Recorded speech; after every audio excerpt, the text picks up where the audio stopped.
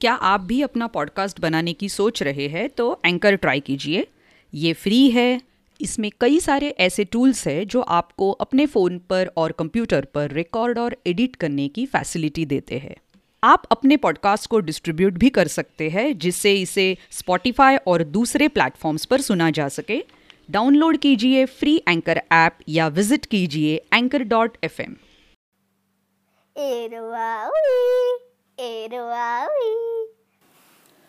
वहां जाना ही मना था, ऊपर से रात में जाना और कब्र के ठीक सिरहाने कील ठोकना। अशहर बेवकूफ था या कुछ ज्यादा ही दिलेरी दिखा रहा था? तभी तो उसने जुल्फी और दूसरे दोस्तों की चुनौती स्वीकार कर ली थी। पर क्या अशहर पूरे चांद वाली रात में उस भूता मकबरे में घुस पाएगा? सुनते हैं कहानी Badshahi park, original story in Urdu by Shahid Anwar, Hindi में अनुवाद शाहिद अनवर, चित्रांकन तपस गुहा, प्रकाशन प्रथम बुक्स, अभिवाचन आसावरी दोषी।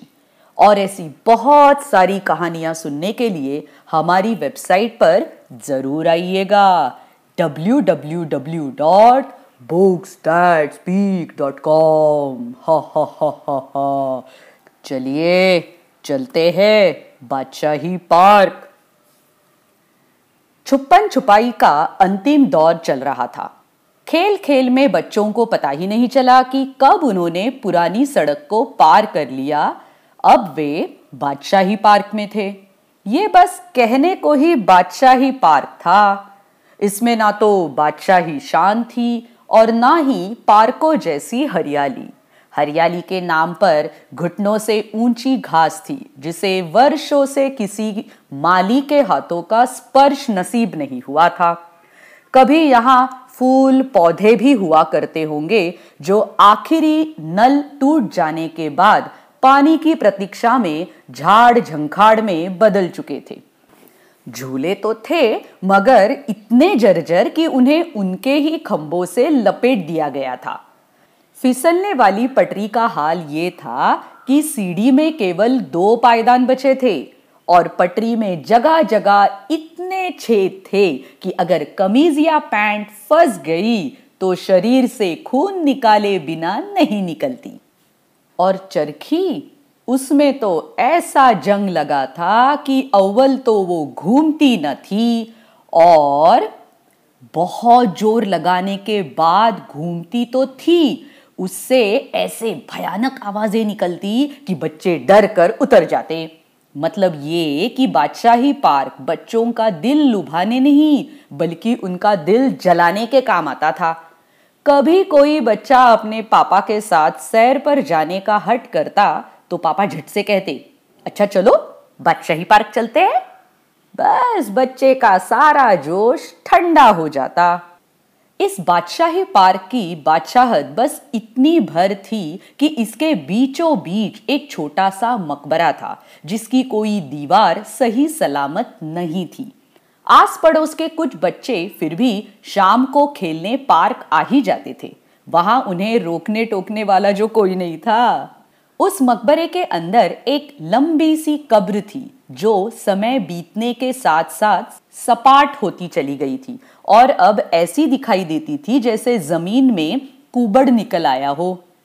कहते हैं उस कब्र के अंदर जो राजा लेटा था वो बहुत क्रूर था। उसके राज में पढ़ना लिखना मना था। उसे लगता था कि अगर उसकी जनता ने शिक्षा प्राप्त कर ली तो विद्रोह कर देगी और उससे उसका सिंहासन छीन लेगी। इसीलिए उसके देश में ना तो कोई स्कूल था और ना कोई पुस्तकालय। उसे जिस घर में किताब नजर आ जाती वो उस पूरे घर को जला डालता। उस देश में एक विद्वान रहता था जो पूरी दुनिया में प्रसिद्ध था। दूर दूर से लोग उसकी बातें सुनने आया करते थे। अत्याचारी राजा को वो विद्वान एक आंख नहीं सुहाता था, मगर करता भी क्या। वो विद्वान इतना लोकप्रिय था कि उस पर हाथ डालना आसान नहीं था। इसलिए राजा मौके का इंतजार करता रहा। आखिर एक दिन चोरी के झूठे आरोप में उसने विद्वान को फांसी पर चढ़ा दिया। जिस समय उस विद्वान को सूली से लटकाया गया उस वक्त पूनम की रात थी। कहा जाता है कि विद्वान को मारने के बाद भी राजा को शांति नहीं मिली। पूरे चांद की रात तो उसका पागलपन बेकाबू हो जाता। वो जहां कहीं भी रस्सी देखता उसका फंदा बनाकर अपनी गर्दन में डाल लेता और उसके संतरियों को उसकी जान बचाने के लिए काफी उठापटक करनी पड़ती।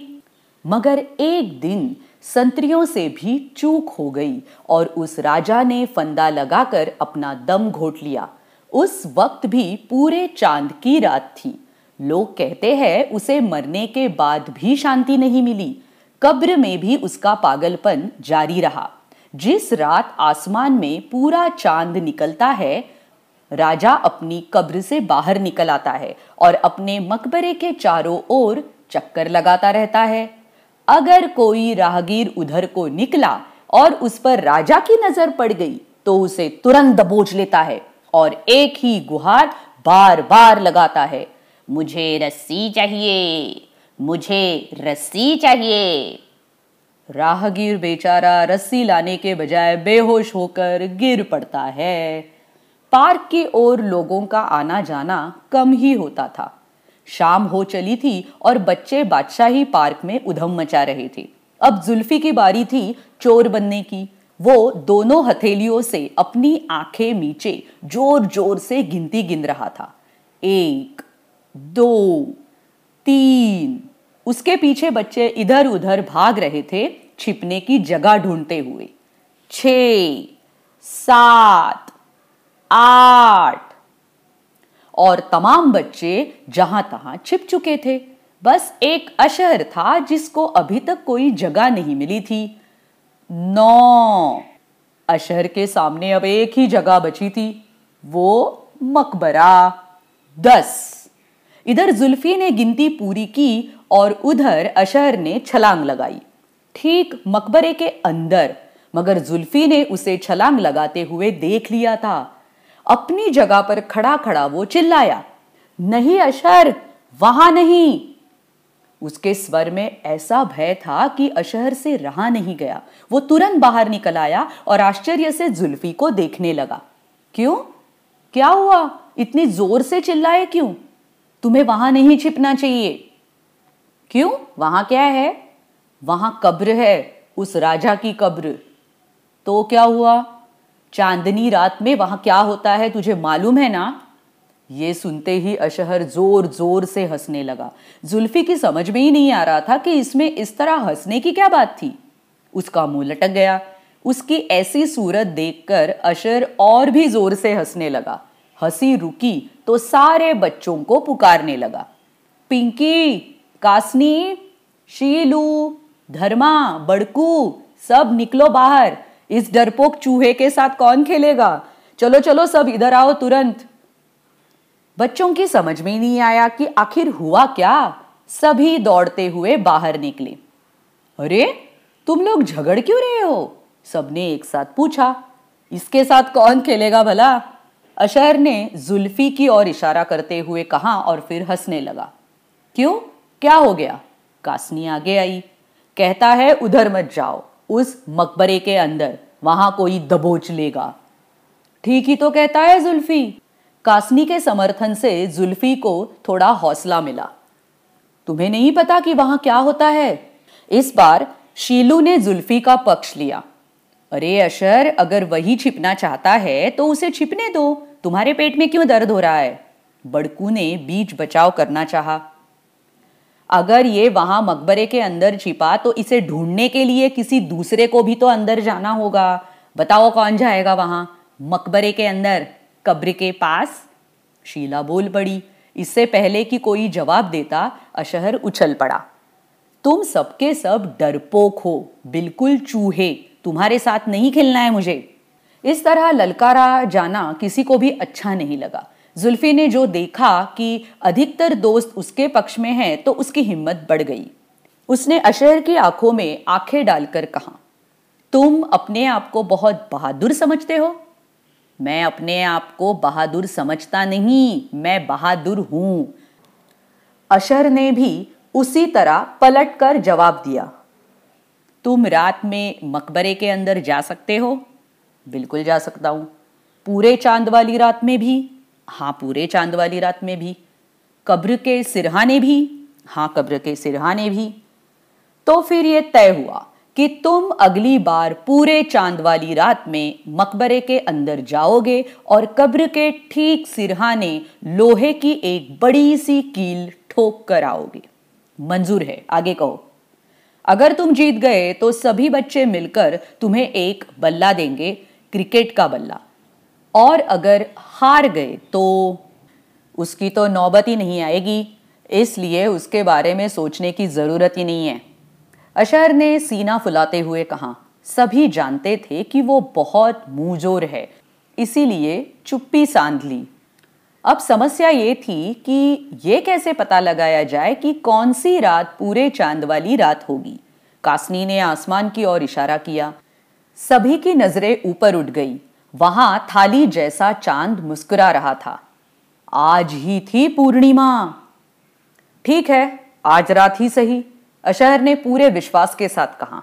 मगर कील और हथौड़ी कौन लाएगा? वो मैं ले आऊंगा। जुल्फी ये मौका हाथ से जाने ही नहीं देना चाहता था। तो ठीक है, रात में मिलते हैं, यही ठीक 10 बजे। अशहर घास को रौंदता हुआ लौट पड़ा। दूसरे बच्चे भी अपने अपने घर की ओर चल पड़े। रात 10 बजे पूरा चांद ऐसे जगमग कर रहा था जैसे नीले आकाश के माथे पर किसी ने दूधिया बिंदी चिपका दी हो। अशहर बार बार घड़ी की ओर देख रहा था। उसके सब्र का बांध टूटने ही वाला था कि घड़ी ने 10 बजा दिए। उसने बैठक में झांका। सब अपने अपने कमरे में जा चुके थे। टीवी के सामने केवल भैया बैठे थे और वो भी कॉमेडी सर्कस देखने में इस तरह लीन थे कि उनकी पीठ पीछे क्या हो रहा है इसकी उन्हें भनक तक नहीं लगी। अशहर ने चुपके से अपना कमरा बंद किया और दबे पांव चलता हुआ बाहर निकल आया। बाहर आते ही उसने बादशाही पार्क की ओर दौड़ लगा दी। वहां पहुंचा तो पार्क के टूटे हुए गेट पर जुल्फी पहले से मौजूद था। इधर उधर नजरें दौड़ाते हुए अशहर ने अपनी सांसें ठीक की। पार्क के अंदर तो क्या, पार्क के बाहर भी कोई नहीं था। कील लाए हो? अशहर ने फुसफुसाते हुए पूछा। जुल्फी ने धीरे से हाथ में पकड़ी हुई कील उसके हवाले कर दी। और हथौड़ी? अखबार में लिपटी हुई हथौड़ी भी उसके सामने थी। अब तुम यही ठहरो, मैं अभी गया और अभी आया, अशहर ने अखबार को फेंकते हुए कहा। एक हाथ में कील और दूसरे हाथ में हथौड़ी लिए अशहर गेट के अंदर घुस पड़ा। अंदर ऊंची ऊंची घास पर चांदनी लोट लगा रही थी। झूला, चरखी, फिसलने वाली पटरी, सब कुछ दूधिया पानी में नहा रहा था। हर चीज अनजान लग रही थी, जैसे अभी अभी मायालोक से लाई गई हो। अशहर ने मकबरे की ओर देखा तो चौंक गया। वहां गुबन तो था मगर तल्ला गायब था। ऐसा लग रहा था कि जैसे पूरे का पूरा मकबरा हवा में लटका हो। अशहर ठिठक गया। 2-3 बार आंखें झपकाई और फिर मकबरे को ऊपर से नीचे देखा तो उसे अपने आप पर हंसी आ गई। तल्ला वही मौजूद था। सब चांदनी का करतब था। बस कभी कोई कोना रोशन हो रहा था तो कभी कोई। अशहर ने कदम आगे बढ़ाए। अब वो मकबरे के पास था। छोटी छोटी खिड़कियों की टूटी फूटी जालियों से चांदनी की मोटी पतली किरणें अंदर कब्र तक पहुंच रही थी। कब्र भी दूधिया हो रही थी। अशहर ने जैसे ही बरामदे में एक पांव रखा, उसे लगा जैसे कब्र करवट ले रही हो। पूरे शरीर में थरथराहट सी होने लगी।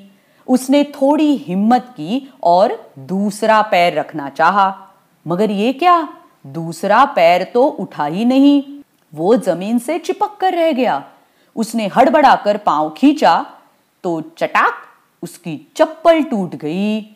उसे लगा जैसे सचमुच कुछ अनहोनी बीतने वाली है। उसने बेकार ही ये झंझट मोल ले लिया। बस एक क्षण के लिए ये विचार आया, लेकिन उसने तुरंत झटक कर इस विचार को दूर फेंक दिया और टूटी चप्पल उठा ली। पूरी चप्पल चिपचिपी बीट से लथपथ थी। उसने झुंझलाकर दोनों पांव की चप्पल वही फेंक दी और बरामदे पर चढ़ गया। उसने अंदर झांका तो लगा जैसे अब कब्र दूसरी ओर करवट ले रही हो। वो सहम गया। उसने तुरंत आंखें मीच ली और जाने क्या क्या बुदबुदाने लगा।